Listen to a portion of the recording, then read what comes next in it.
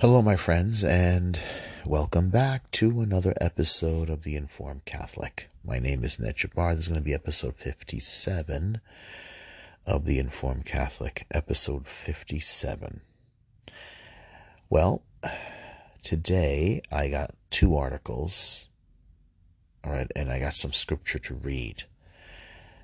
You could say this is proof why we need catechism, why we need instruction on the faith, why we need to understand what we believe. And it convinces me on the serious abuse that is happening within Catholicism. And the abuse is happening from both ends. Top, bottom, and bottom, I would say, to the middle, to those who are uncertain of what they believe. My interpretation could be wrong, but I do believe it comes down also from the bottom as well. All right, what do I mean by from the top? From clergy who deliberately abuse church teaching, especially on the Eucharist. And also from among the clergy, which is why I mean by the bottom. Mainly the elite, I would say. The elite like Nancy Pelosi. The elite, certain celebrity or political groups. Maybe the bottom is not right, but let's put it this way. From among the sheep, wolves in sheep's clothing, which our Lord warned us about. The article I have two. One from Crisis Magazine, which is commenting on the America Magazine article. I probably should read the America Magazine first, because the priest there is commenting that no one should be banned from Holy Communion, which is completely, absolutely wrong. This is basically an attack on Archbishop Salvatore Corleone of San Francisco, who excommunicated Nancy Pelosi. She did it to herself from receiving Holy Communion because of her stance on abortion and her stance on same-sex marriage, homosexual sodomy. Let's put it that way. Now, he's right to do it. He's right to do it because it is within his right according to canon law. Now,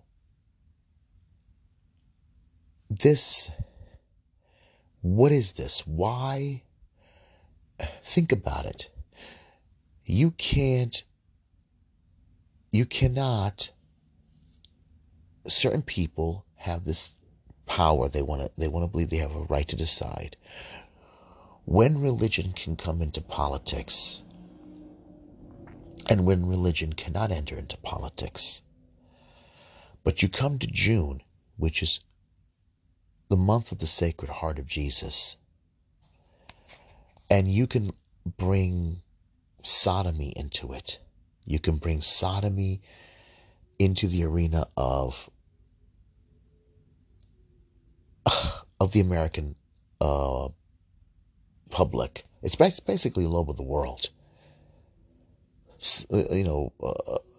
LGBTQ, whatever you want to say, is right there inside the government. The government is waving rainbow flags on almost every building basically owned by the government, from the government down to museums, down to I had to go to Upper West Side the other day.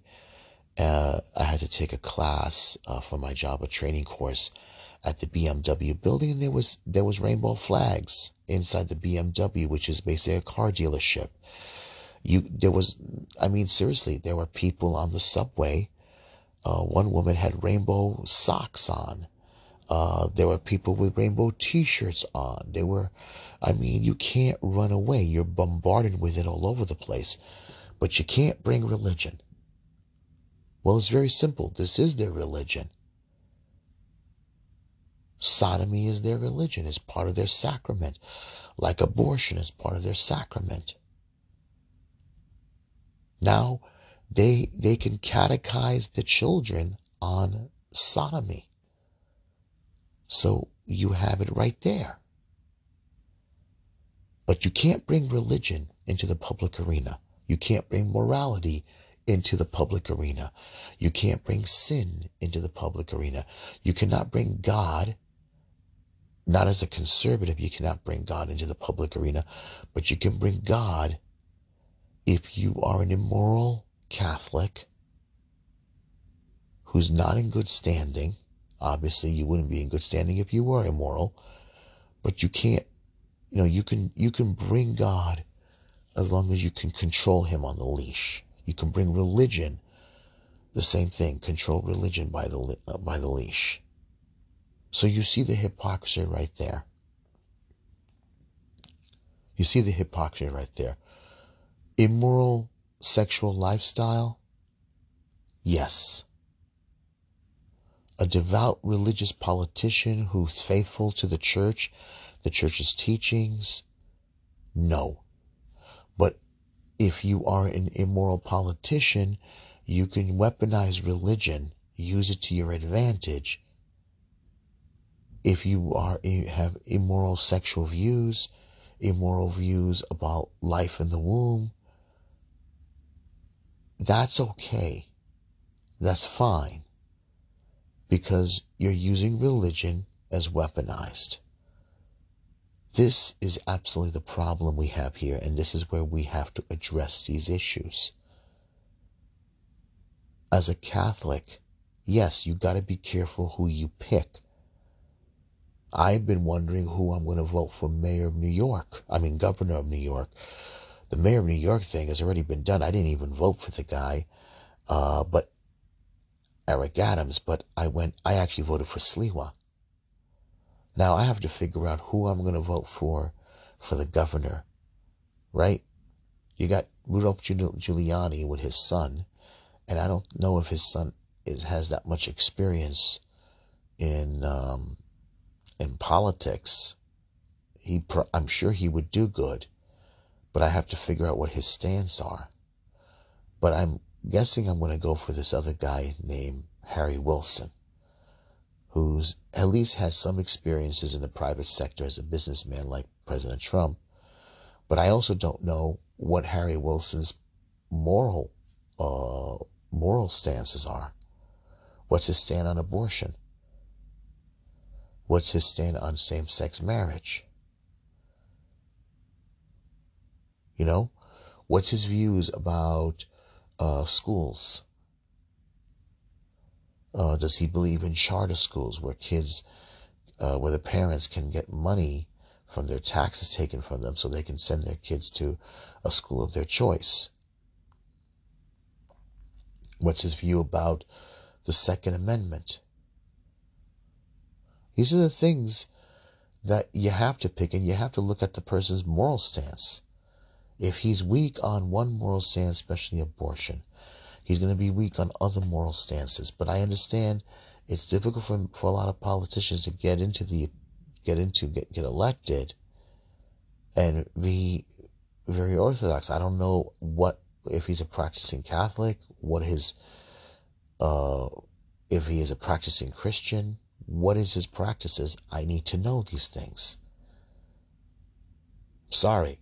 If they can bring their sex lives into the public arena, then I am going to bring my religion into the public arena. Okay? That's it. It's over. There's no more of this compromise, no more of this, you can't bring your religion. No, absolutely not. You bring your sexual immoral lifestyle at the public arena, my religion is right there in the public arena. It's over. I'm not playing this hypocrisy anymore. All right. We're going to read scripture, And we're going to get into these. First, I'm going to read the passages of St. Paul on the Eucharist, and then we're going to go read the articles. In the name of the Father, Son, and Holy Spirit. Come, Holy Spirit, fill the hearts of your faithful, and enkindle in them the fire of your love. Send forth your Spirit, and they shall be created, O Lord, and you shall renew the face of the earth. O God, you instructed the hearts of thy faithful by the light of thy Holy Spirit. Grant us by the same Holy Spirit to have a right judgment in all things, and ever rejoice in his consolation. Through Christ our Lord. Amen. Holy Mary, Mother of God, pray for us. Saint Joseph, pray for us. Saint Paul, pray for us. Saint Augustine, pray for us. Saint Ambrose, pray for us. Saint Athanasius, pray for us. And Saint Thomas Aquinas, pray for us. Saint Michael and our own private guardian angels. In the name of Jesus Christ our Lord. Amen. In the name of the Father, Son, and Holy Spirit. Amen. Yeah, so this is it. That's it. There is no more argument about this. All right? They can talk about abortion. They want to force Americans to pay through their tax dollars abortion. They want to force Americans to pay for someone else's birth control. All right? Where both abortion and birth control are very dangerous. Also very dangerous to the woman's body, because if a young woman has an abortion, it basically, what you're doing is not just, you're killing the life in the womb, right? But also they want them to get pregnant, and they want them to have, they want to corrupt them and entice them to be irresponsible and to have unprotected sex. Planned Parenthood wants that. We know this already. And they want to put them on birth control that could possibly fail, because birth control basically messes up your cycle. It messes up your hormones. And both abortion and birth control increases the chances of risk for breast cancer. Listen to young women talk about this who basically, a medical student mentioned, when they don't tell you, the doctors can't tell you this because the doctors have to push for this product. Doctors have become compromised. They get a certain credit or some kind of money, so they don't tell their patients what the birth control is going to do to them. They say if you open the package, there's they have to put it in there for legal reasons. This paper that gives you what the side effects are. And the side effects basically is ovarian cancer and breast cancer. It messes with your hormones. And they know this. I mean, a couple of years ago, there was another particular medical device that was supposed to work like a birth control, and it was something they inserted in within women, a medical device that actually caused blood clots and strokes within women. They had to remove it out of the market. They didn't fully test it. It was because of desperation, because of investors, because you got a lot of stock investors who want to invest in this particular medical device, and they want to make money. So, your well-being, your health, even if it's possibly going to hurt your well-being and health, it's a risk they're going to take until it becomes possibly too much of a risk for their bottom line. So you see what I'm saying? There's a lot of hypocrisy and a lot of things being hidden. And with these particular big corporations, they have lobbyists. And you have politicians like Nancy Pelosi and other so-called Christian or Catholic politicians that are not so Christian and not so Catholic, who basically get a nice little gift on the side, done in a way that doesn't catches the eye of the law. But that's what they do. That's how they wind up rich. Like Barack Obama, Bernie Sanders. They make a lot of money, and they make lots of money. Chuck Schumer, he's not Catholic, but still. But you know what I'm saying. Now, they go ahead and they get other gifts, especially from immoral groups like sodomites. They get gifts on the side. And they support them. Nancy Pelosi just went on a drag queen show and said America is all about transvestites. America is all about drag. It's all about LGBTQ. This is a woman who claims to be a devout Catholic and has love in her heart. All right, this woman has used religion and hid behind religion. She is a boomer. She is a boomer. One of those generation of kids of people after 1940, after World War II. Let's just rightly say World War II. From 19 possibly 41, 42 up to now, who have grew up with all their morality of their parents, the same morality and values of their parents, but got corrupted when they entered school, entered college in the 60s. And they got corrupted by a neo form of Marxism. All right, an American form of Marxism that was all hung up and strung up on sexual liberation. That basically destroyed the foundations of the Judeo-Christian values that this country was built on, the morality that was necessary to keep a society together. And it was destroyed. They corrupted these kids with sexual revolution liberty, hence Woodstock, hence immoral lifestyles, hence everything got destroyed in this country. And ever since then, we have never recovered. It also invaded the church because you had a lot of serious immoral pedophiles, sodomites who entered the priesthood and are hung up. They cannot make a decision whether to love or hate God, or run after their immoral sexual fantasies. And the truth is, they hate God, but they think in their minds psychologically that if they control the highest office in the church, priest, bishop, cardinal, and even the papacy, and let's say be theologians, that they can control God like you can control a puppet on strings, or reprogram a robot, a computer. This is the way they think. As long as they control those offices, they control the mind of God, and they can make anything legal if they wanted to. Hence, this is the situation that we have. This is the way they think. They really do believe that. This is why they play with theology. This is why they're also hung up on Judas Iscariot. Because they know psychologically they are Judases. They know psychologically they are immoral.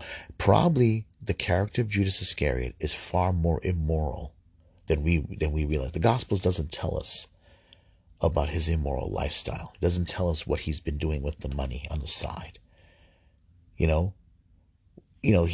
Christ permitted his presence as an example. If I truly believe that the answer to Judas is looking at these men's own psychological depraved lifestyle. I really truly believe that if we want to know the answer of Judas Iscariot, just look at these men. Look how corrupt they are. And look how they're harming the church. How they're harming those who possibly are weaker of faith. The damages they're doing. This is the answer. Look at Judas, then look at these men, and you have your answer. All right, so let's go into these readings, and then we're going to go to the articles. I'm sorry it went on for so long, but when these articles caught my attention, I know, it just really upset me because I love the Catholic faith. I love the Christian faith. And it's sad that this is the time that we live in, that we're going through this, but maybe this is the time that God wants us to be here, because we have to combat this. All right. This is from the first letter of Corinthians, chapter 10. I'm going to start from I'm going to go from verse 14 down to 22. Well, I might go a little further, but let's read this. In the name of the Father, Son, and Holy Spirit. Chapter 10, starting from verse 14. The Eucharist, various pagan sacrifices. St. Paul talking here. Therefore, my dear friends, avoid idolatry at all costs. I am talking to you as sensible people. Judge for yourselves what I say. The cup of blessing, which also can be translated as chalice, the cup of blessing that we bless, is it not a sharing in the blood of Christ? The bread that we break, is it not a sharing in the body of Christ? Because there is one bread, we who are many are one body. For we all partake of the one bread. Consider the people of Israel.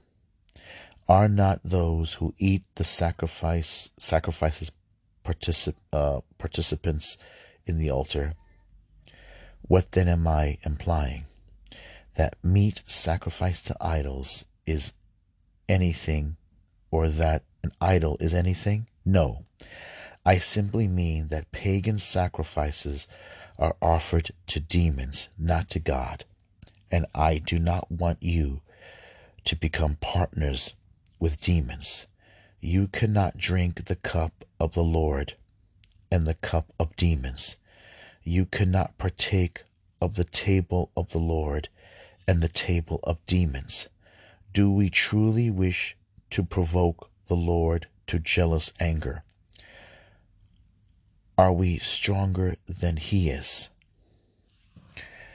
Okay, so I'm going to continue a little bit more. Consider idol offerings, going from verse 23. All things are lawful, you may say, but not all things are beneficial. All things may be lawful, but not all things are constructive. No one should seek his own advantage in preference to that of his neighbor. You may eat whatever meat is sold in the market without raising questions on grounds of conscience. For the earth and all it contains belongs to the Lord.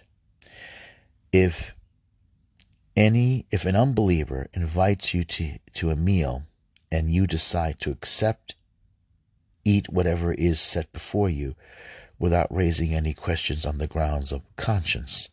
However, if someone says to you, this food was offered in sacrifice, then do not eat it out of consideration for the one who informed you and for the sake of conscience. I mean the other person's conscience, not your own. For why should my freedom be governed by someone else's conscience? If I partake of the meal with thankfulness, why should I be criticized for eating food for which I give thanks? Give no offense, therefore, whether you eat or drink, or whatever you do, do everything for the glory of God. Give no offense to Jews or to Greeks or to the church of God, just as I try to please everyone in everything I do, not seeking my own good, but that of many, so that they may be saved. Okay, we'll end it there, and we'll go to the next reading here. Okay, this one here is from chapter 11, and it starts from verse 17, and it's titled over this part here, The Lord's Supper, Sign of Unity. The Lord's Supper, Sign of Unity. 1 Corinthians chapter 11, starting from verse 17. Now, in giving you this instruction, I cannot praise you because your meetings tend to do more harm than good. To begin with, when you come together in your assembly, I hear that there are divisions among you, and to some extent I am inclined to believe it. There must be such factions among you so that it will become clear to you which groups should be trusted. When you do assemble, it is not to eat the Lord's Supper, for each of you goes ahead with his own supper, and one goes hungry while another has too much to drink. Do you not have homes in which you can eat and drink? Or do you have such contempt for the church of God that you humiliate those who have nothing? What should I say to you? Should I praise you in this matter? I cannot praise you. To proclaim the death of the Lord. For what I received from the Lord, I handed on to you. The Lord Jesus, on the night he was betrayed, took bread, and after giving thanks, he broke it and said, "This is my body, that is for you. Do this in remembrance of me." In the same fashion, after the supper, he also took the cup and said, "This cup is the new covenant in my blood. Whenever you drink it, do this in remembrance of me." And so, whenever you eat this bread and drink this cup, you proclaim the death of the Lord until he comes. Okay. God's judgment on the community. Hold on, I want to make sure the page isn't get stuck. Okay. God's judgment on the community. Therefore, anyone who eats the bread and drinks the cup of the Lord in an unworthy manner is guilty of an offense against the body and blood of the Lord. Everyone should examine himself about eating the bread and drinking from the cup. For a person who eats and drinks without discerning the body of the Lord is eating and drinking judgment on himself. That is why so many of you are weak, ill, and a number of you have fallen asleep. If we are to examine ourselves, we should not be condemned. However, when we are judged by the Lord, he is disciplining us to save us from being condemned together with the world. Therefore, brethren, when you come together for the meal, wait for one another. If anyone is hungry, he should eat at home, so that in assembling you may not incur condemnation. As for the other matters, I will resolve them when I come. All right, I'll end it here. So, before we go into the article, okay? Before we go into the article, Paul is talking about that the liturgy is still pretty much in its early stage, not fully comprehended, not fully understood. All right, especially among the Gentiles, the sacredness of it is still, I think, early. The Jewish audience, the Jewish Christian audience, not so much. I mean, the only quibbles he has to deal with them was that some of them still want to keep it within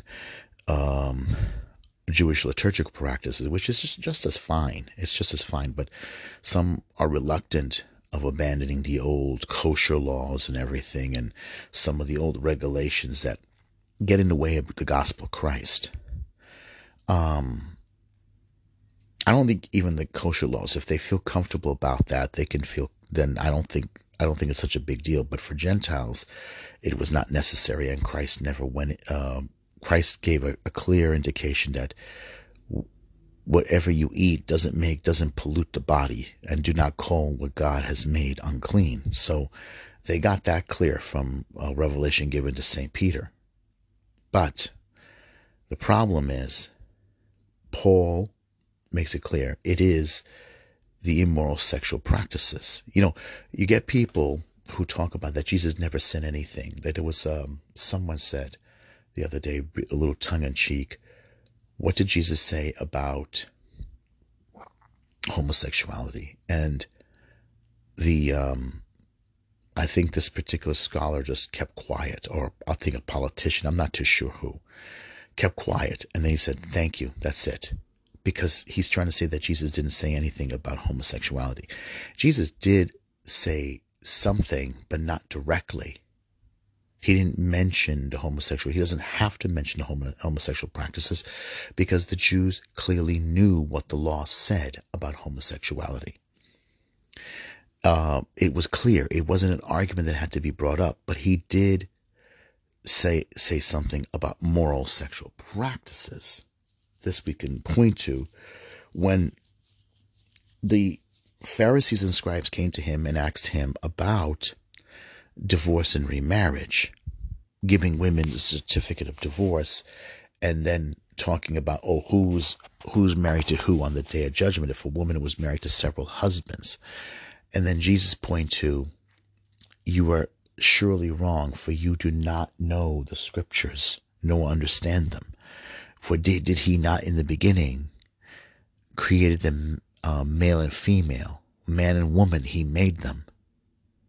So therefore what God has brought together, let no man put asunder. About, on the day of resurrection, did you not read the passage in scripture where he says, I am the God of Abraham, the God of Isaac, the God of Jacob. He's the God of the living, not the dead. And then he mentions about the creation process. So he didn't say two males or two females. He didn't say that. He doesn't have to. And then when the apostles approached him about these passages, he said, some are born eunuchs. Some are forced to eunuchs by the will of men. Some make themselves eunuchs for the sake of the kingdom of God. Let him who can accept it, accept it. He did say, he did point to the creation process that God made them man and woman. I'm not going to bring up the passage right now, but it's in the scriptures. It's in the Gospels. You can look them up. You can even Google it. Just ask Google about it, and you'll get these passages. He didn't have to bring up homosexuality because it was already accepted. The problem was when you get to the Gentile world, it gets a little bit more complicated and a little bit more, especially in the Roman Empire, where prostitution and sex trafficking was part of the business. And when you have power like that over people's lives, when you sell people in the marketplace, when you have power over men and women and children in the marketplace, it invites abuse. It invites sexual abuse on all levels. Okay, we know this because we talk about it today. It's really hilarious how we talk about sex trafficking and then we talk about indoctrinating children and inviting them to go through sex change operations, chemical castration, things like that. And then we talk about sex trafficking across the border. Don't you see the hypocrisy of the whole thing? The perversion of it? This is why I'm saying you can bring religion into the arena. If this is what Nancy Pelosi wants to promote, the kind of culture she wants to promote, if this is what Bernie Sanders wants to promote, if this is what Chuck Schumer wants to promote, at the same time, willingly encourage assassination of Supreme Court judges, right? Giving threats and not being called out upon and punished, then I can say we can bring religion into the arena. Okay? This is the problem we're talking about here. The hypocrisy of Catholic politicians who claim to be Christian but are not Christian.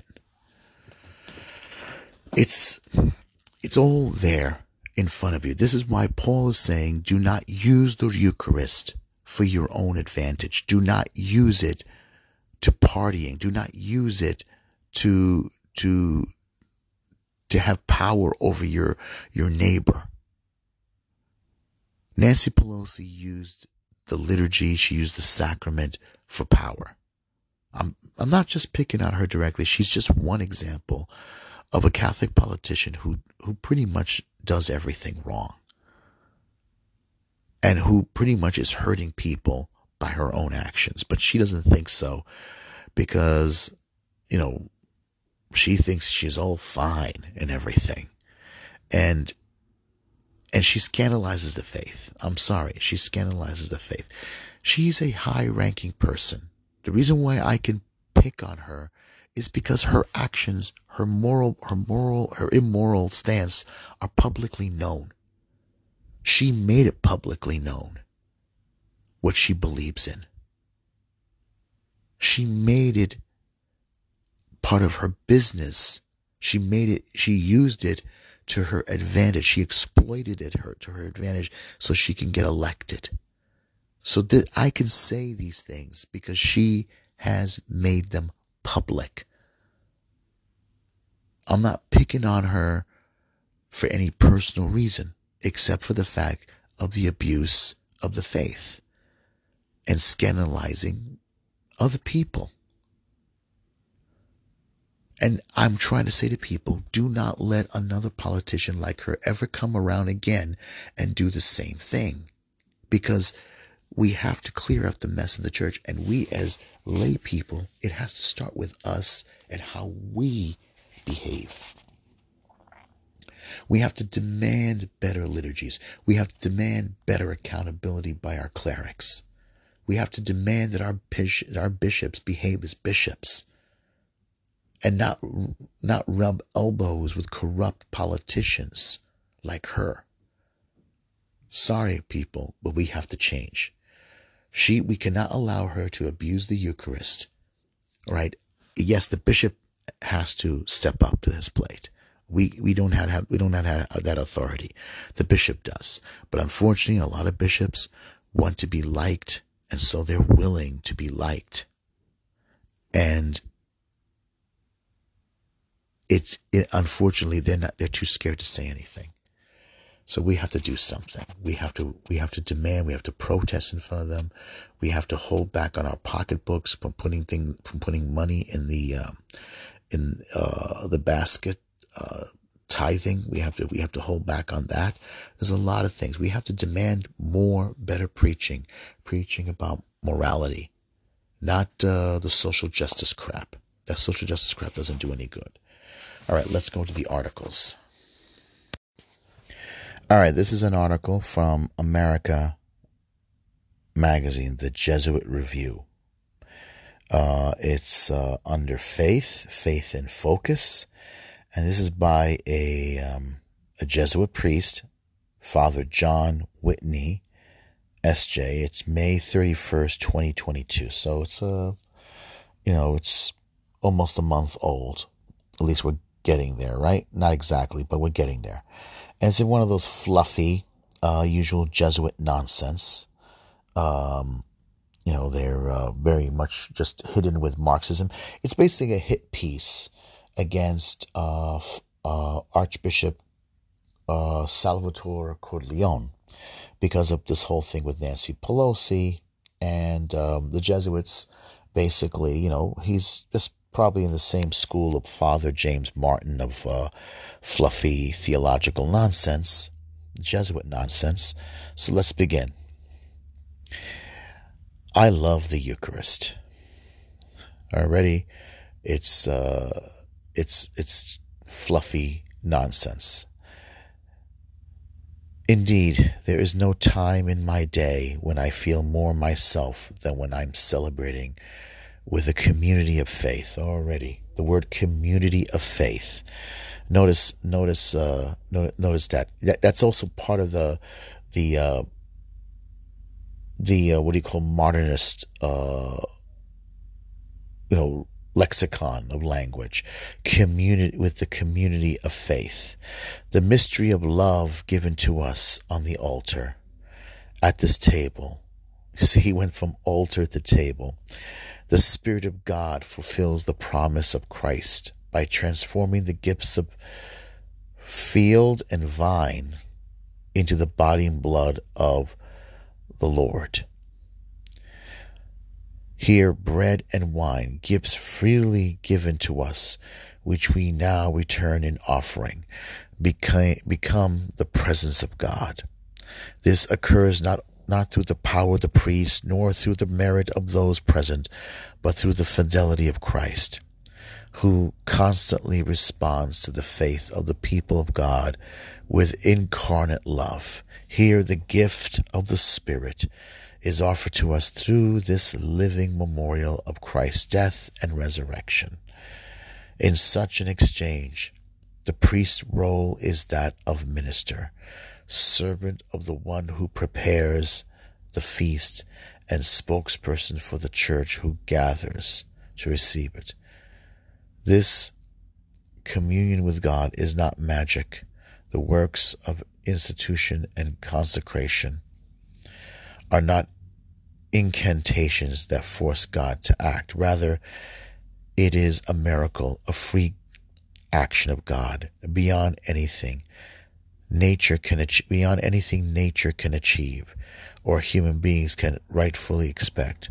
Of all the sacraments, the Eucharist is the most treasured, because in its simplicity it proclaims all that is accomplished through incarnation: the welcome of the stranger, the healing of the child.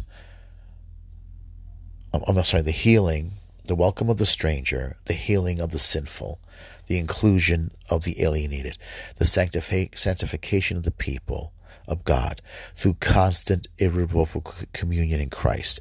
These are not things that we accomplish or earn, but things that God accomplishes in us and for us. Whenever we stand hungry at the altar, whenever we open our hearts and hands to receive God's gift, clericalism. This is a pullout from his tweet. Clericism emerges when those called the minister of the sacraments begin to believe that the sacraments belong to them. This is so bad. The original sin of the church, clericalism, emerges when those so called to minister the sacraments begin to believe that the sacraments belong to them or are products of their special powers as God's chosen vessels. In such cases, instead of being servants at the table of the Lord, the ordinate minister begins to act like he is the host, empowered to set up criteria of reception not present in the example of Christ. The Eucharist itself, the mystery of God's presence given to the people of God, becomes a tool to be used according to the discretion ruling clerics. In such times, access to the sacraments is granted not according to the conscience by which God speaks to the heart of the individual, but according to the power of the clerical authority. All right, let me just say here, what's the point of being a bishop? What's the point of being a bishop? If the shoe was on the other foot, and let's say they decided to ban a Catholic politician, Republican, and let's say the argument over the right to bear arms, the Second Amendment, I believe. This is used to the Democrats decide they want to push the bishop to deny Holy Communion to a politician who does not want to sign the bill on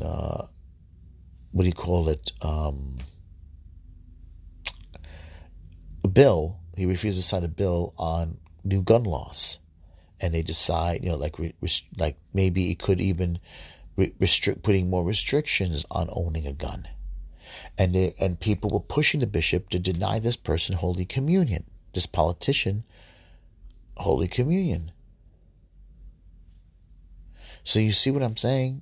it's hypocritical. They would do it. They would do it,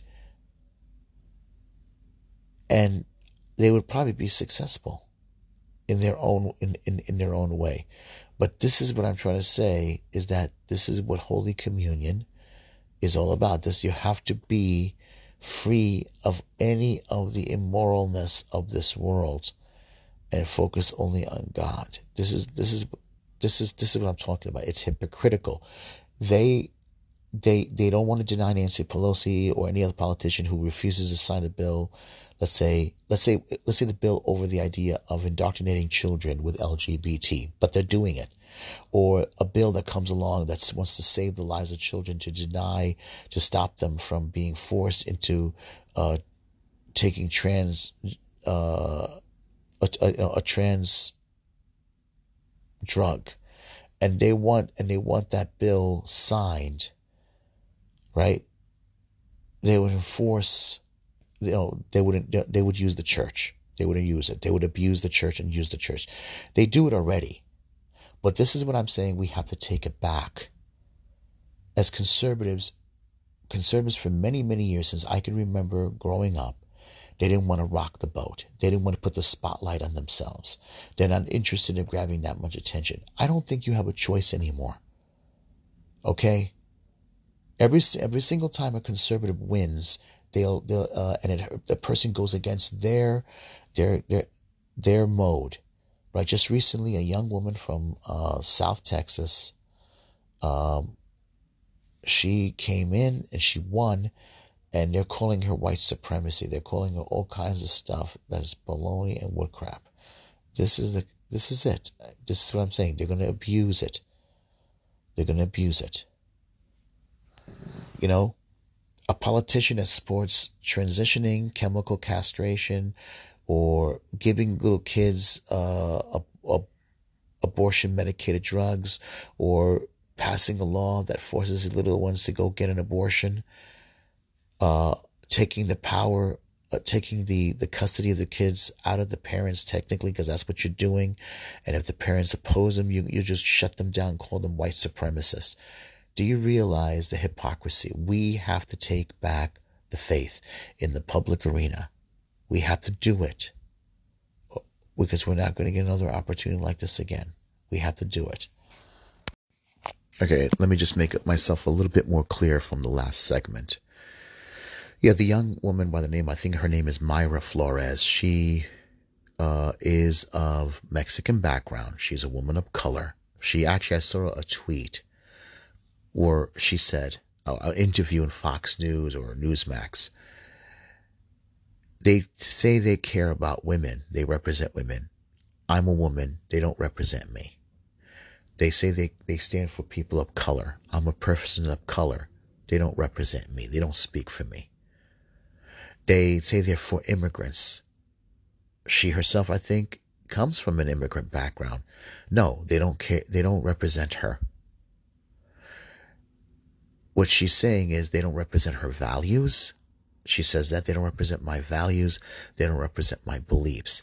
But because she chose to be a Republican, because all the things that she listed, all her values, all her beliefs, they don't represent. So they start calling someone like her a white supremacist. They'll call her all kinds of names. They'll call her an extremist. They'll attack her because of her Christian, or if I don't know if she's Catholic, but whatever her Christian moral values are, let's just say that. They themselves will attack her, trash her, ruin her reputation, smear her name. And they're losing the Hispanic vote. This is what I'm trying to say, is that we as lay people, our clerics have been compromised. I'm sorry. They've been compromised. And we, I think from a grassroots level, have to take back the moral high ground. Sadly, without our shepherds. All right. And all this stuff here, what they're saying here, this priest here, what he says in this article, I haven't even finished the article yet. He mentioned how valuable and how beautiful the Eucharist is. Well, when something is that valuable and that beautiful, shouldn't you protect it from desecration? Why do you lock the Eucharist in a tabernacle with a key? Right? Why do you do that? Why? If it's they call it, they love to use this new thing now, medicine for the poor, medicine for the sick. I'm sorry. Well, if it's medicine for the sick, if it's the most treasured, use the word treasured. So therefore, something that's treasured, valuable, should be guarded and protected from abuse. Obviously, the Father is contradicting himself because he's using words that contradict what he's trying to do. He wants to make it accessible for someone. This is all basic. Like I said, it's a hit piece against the bishop, the good bishop. That's what it is. Anyway, let's continue. And he's talking about clerical authority, about clericalism, right? This is great. The original sin of the church, clericalism, emerges when those called to minister the sacraments begin to believe that the sacraments belong to them, or a product of their special power as God's chosen vessels. All right. Car horns. The sacraments begin to believe that the sacraments, the ministers of the sacrament begin to believe that the sacraments belong to them, or a product of their special powers as God's chosen vessels. In such cases, instead of being a servant at the table of the ordained minister begins to act like he is the host, empowered to set up criteria of reception not present in the example of Christ. The Eucharist itself, the mystery of Christ's presence given to the people of God, become a tool. Becomes a tool to be used according to discretion of the ruling cleric. In such times, access to sacraments is denied or granted, not according to the conscience by which God speaks to the heart of the individual, but according to the power of the clerical authority. Okay, first of all, Christ ordained 12 men. Mary Magdalene is not named. Joanna is not named. Okay? It's 12 men. He ordained 12 men. And he gave them the authority to preach and teach. This priest is contradicting himself. He really is. I'm going to use a term. He's gaslighting. Okay? Yes, St. Paul, I just read, set up rules to Holy Communion. He's basically weaponizing the whole thing, and he's confusing. If the person, here he is, the minister of the sacraments, he refers to the priest as the minister of the Holy Sacrament. A minister has some form of authority, right? So there should be rules. There should be rules. And how you're supposed to. Paul said himself, he talked about the abuse of the people. So he's gaslighting. He's okay.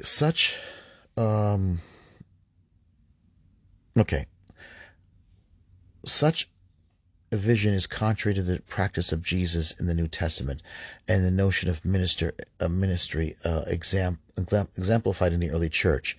Far from being the gatekeepers of the Eucharist, the ordained are called to help the gift of the Eucharist and become fully visible for God's people by welcoming and inviting all people in imitation of Christ.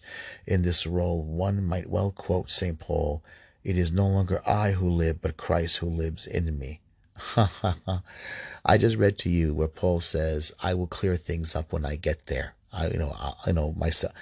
This is unbelievable. He's cherry picking verses here. He's cherry picking verses. I can tell you he's cherry picking verses here. You know it yourself. Just go read those passages, Corinthians chapter 10 and chapter 11 about the Eucharist. You can see for yourself he's cherry picking. Okay. He quoted Galatians chapter 2 verse 20. As Pope Francis reminds us, yes, remind us that your Pope is a Jesuit. Pope Francis reminds us such ministry should inspire humility in all those called as pastors, for the gifts we minister do not belong to us. It is not by our goodness that the table, I hate the word table, is set, not by our power that the common element of bread and wine become vessels of grace and divine presence, not by our virtue that the Spirit of God moves in the hearts of believers. All these are the works of Christ through his body, the church, which has authority. Okay, he is really shuffling things around. Paul talked about how the body, certain parts, have greater position than the other. He's certain parts of your body, like your eyes and your ears, hold a higher value position, but it's equal to the rest of the body. Still, I mean, there's a position of authority and there's a position the subordinate, and these guys don't want to talk about that.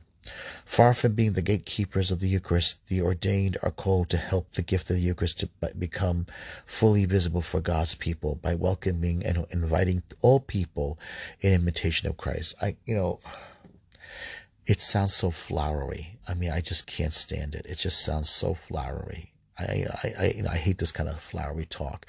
Unlike the priesthood of Aaron in the Old Testament, the ministers of Christ's church are not uniquely chosen to pass through the curtain of the sanctuary and to make sacrifice to God on behalf of the people. Jesus Christ, the Son of God, has offered that sacrifice once and for all, and through the gifts of the Holy Spirit at Pentecost, the Holy Sanctuary has now become the whole world. This is what the Second Vatican Council meant by the priesthood of all believers. He is mixing words, and he's wrong. There is a universal priesthood, but there's also a priesthood with authority. All are baptized in Christ. All have been ordained in Christ, but it's not the same thing. All right. It's like the family members in the household. You got mom and dad. You're all members of the same household. All right. But you don't have access to dad's bank account. Your dad pays the bills, not you. Right? You're all passengers in the car, but only one is in the driver's seat. See, he's mixing words. All right, let's continue. Okay, he goes on here. Let me see here. What the Second Vatican Council meant by the priesthood of all believers.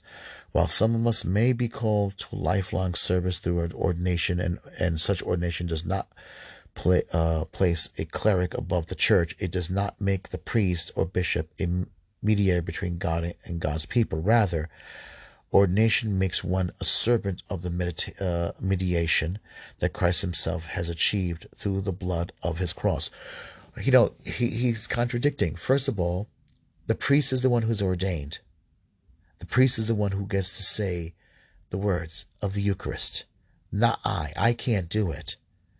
The priest is the one who has the authority to hear my sins and during confession and give me absolution. I can't go to Sister Wendy for that. You see what I'm saying? He's contradicting himself. He knows he is, but he's hoping you don't know it. Unbelievable. While some of us may be called to a lifelong service through ordination. All right, I read this part here. It's just so bad. Today, while Pope Francis promotes humility in pastoral leadership, where those who preach recognize the heart of their community. I hate that word community. It's so there's so much misrepresentation in that word. There's so much bad, I just don't like it. It's bad. And see with it, recognize the heart of their community, and see where the desire for God is lively and ordained. there are others in the church who wish to control access to the Eucharist and to use the body and blood of Christ as a the word here, I guess, club to punish or train, ignoring that the sacrament of both is Christ and belongs to Christ.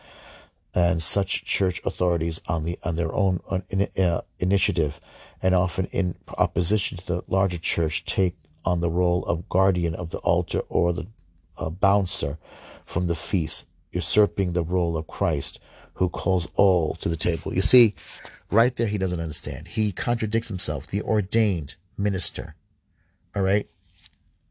He contradicts himself. Someone who's ordained has to have a position of authority. All right. Those who preach and recognize the heart of the community and see, okay, he goes on.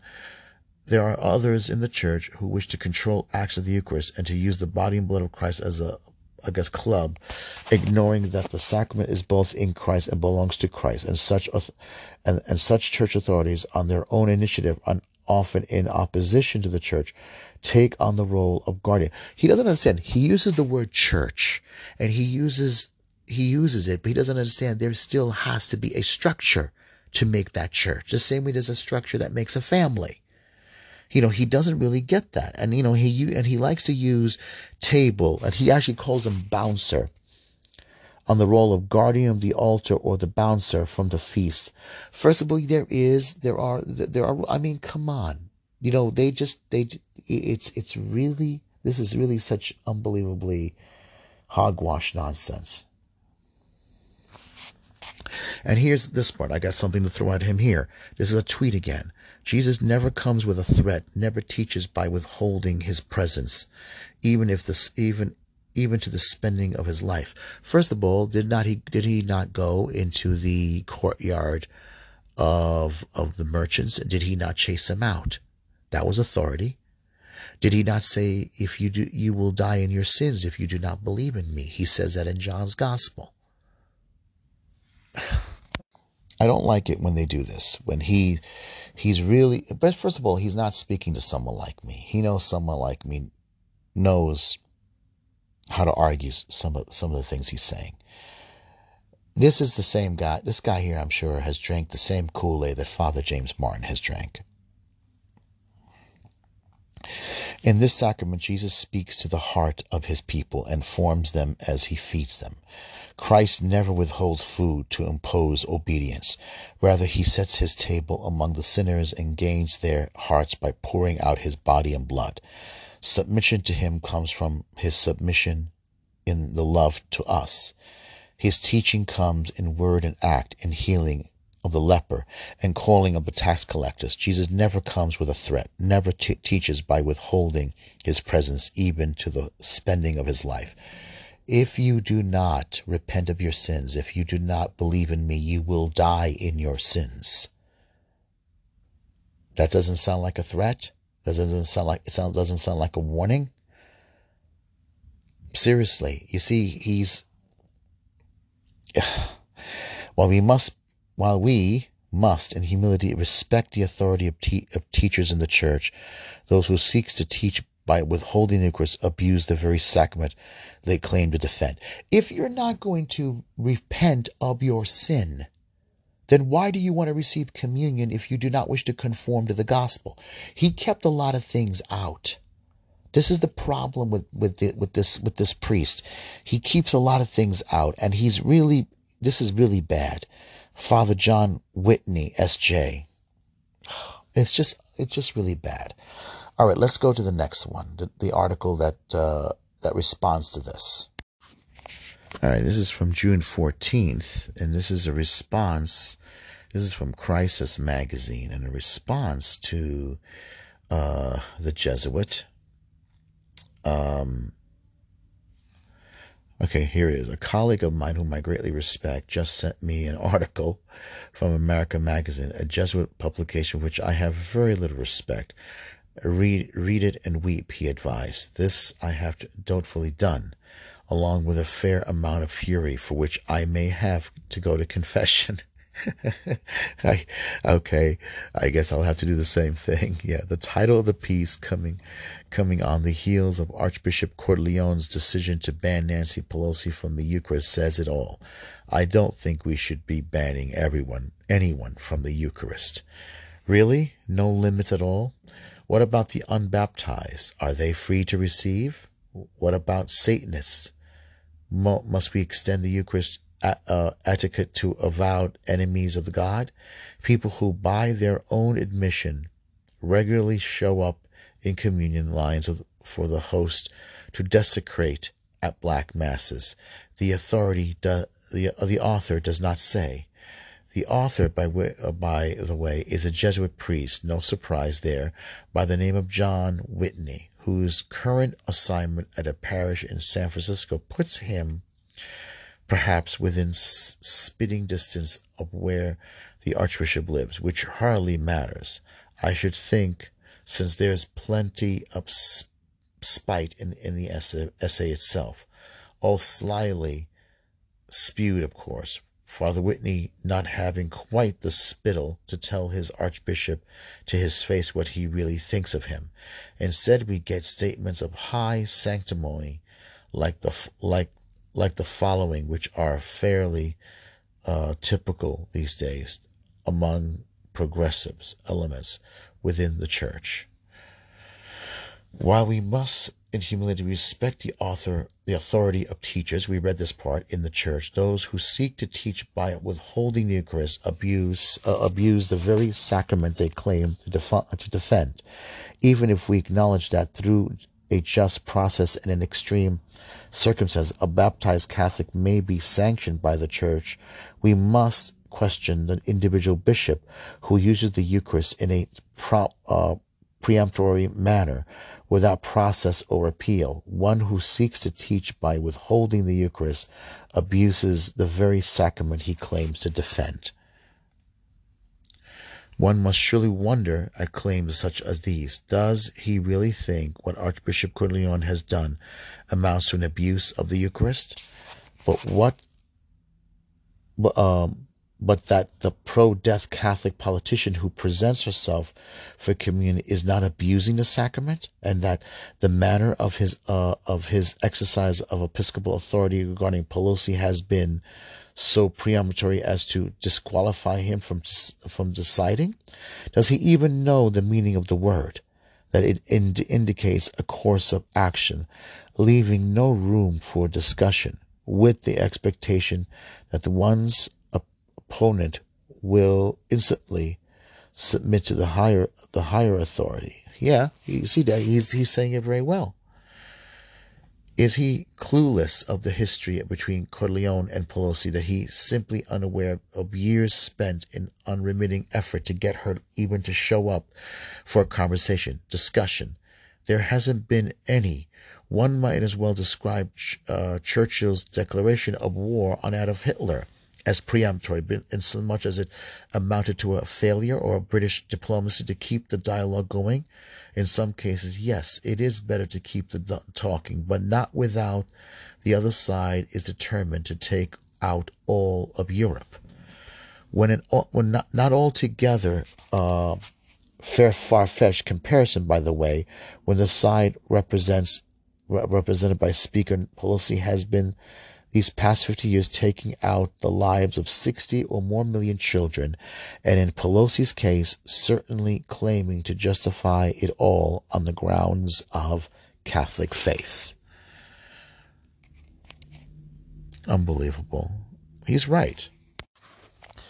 This part here begins. The effrontery of the woman is more than mortal flesh will bear.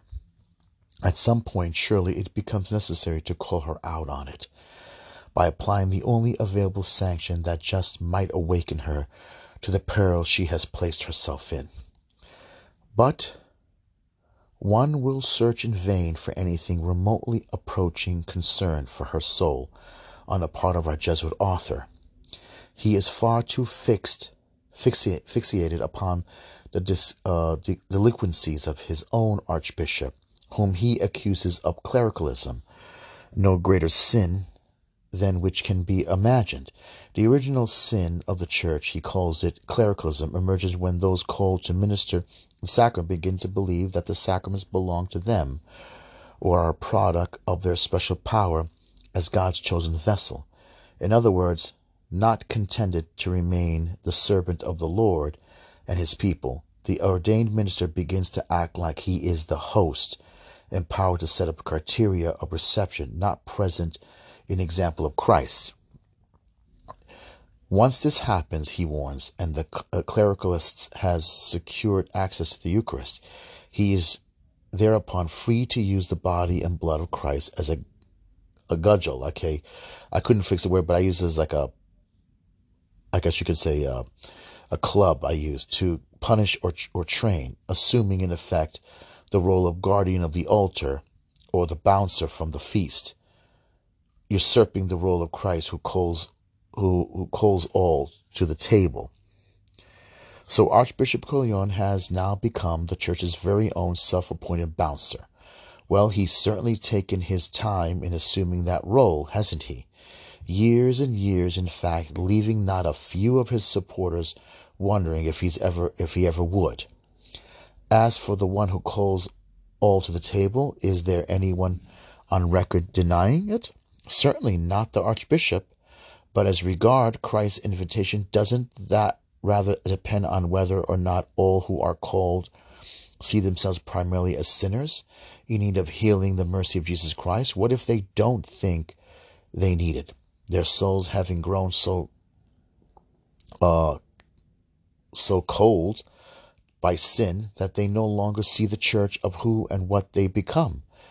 But they persist in showing up anyway.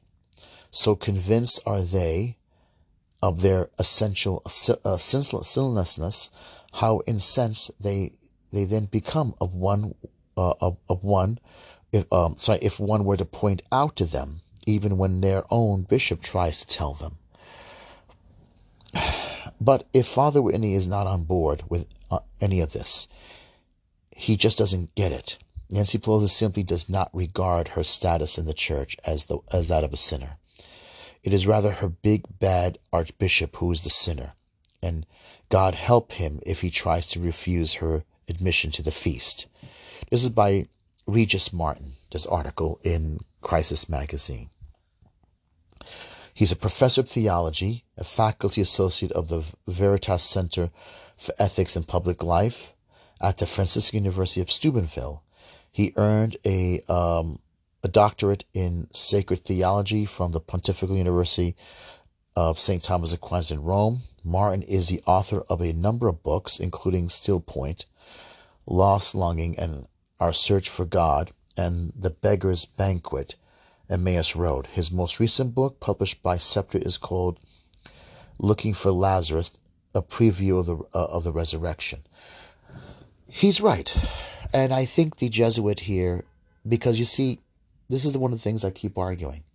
They don't want to talk about sin. He never mentioned sin in that article, the Jesuit, when he said, I don't think we should be. They don't talk about sin. That's a word they don't mention anymore. They don't believe in sin anymore. To them, what you damage the environment is sinful. That's sin to them. If you're against transgenderism, that's a sin to them. If you're against immigration, all social justice stuff, because they don't talk about theological. Father James Martin and I think some of his Jesuit cronies don't even know what sin is if it bit them right on the whatever. They just don't care. And I have to agree that this is a problem here. This is a problem, and this is where it has to change. I hope one day, and I mean, maybe, I'm sorry to say that, but I have a book here on the spiritual exercises of St. Ignatius, and it's a very good book. St. Ignatius focused a lot on sin. What happened with these guys? What happened was, it was Marxism. I really would love it if a pope would just get rid of them, sponge them out, get rid of the Jesuits. The Jesuits, I think the way their order is structured, it makes it impossible for them. They're not like a monastic order. They don't have that structure of a monastic order. They need to have that structure. I think this particular Jesuit order has to be completely gotten rid of. And you need to restructure the Sons of St. Ignatius. And I think you have to restructure them differently. Not the same way. They have to be more monastic, and they have to be more, I think, accountable.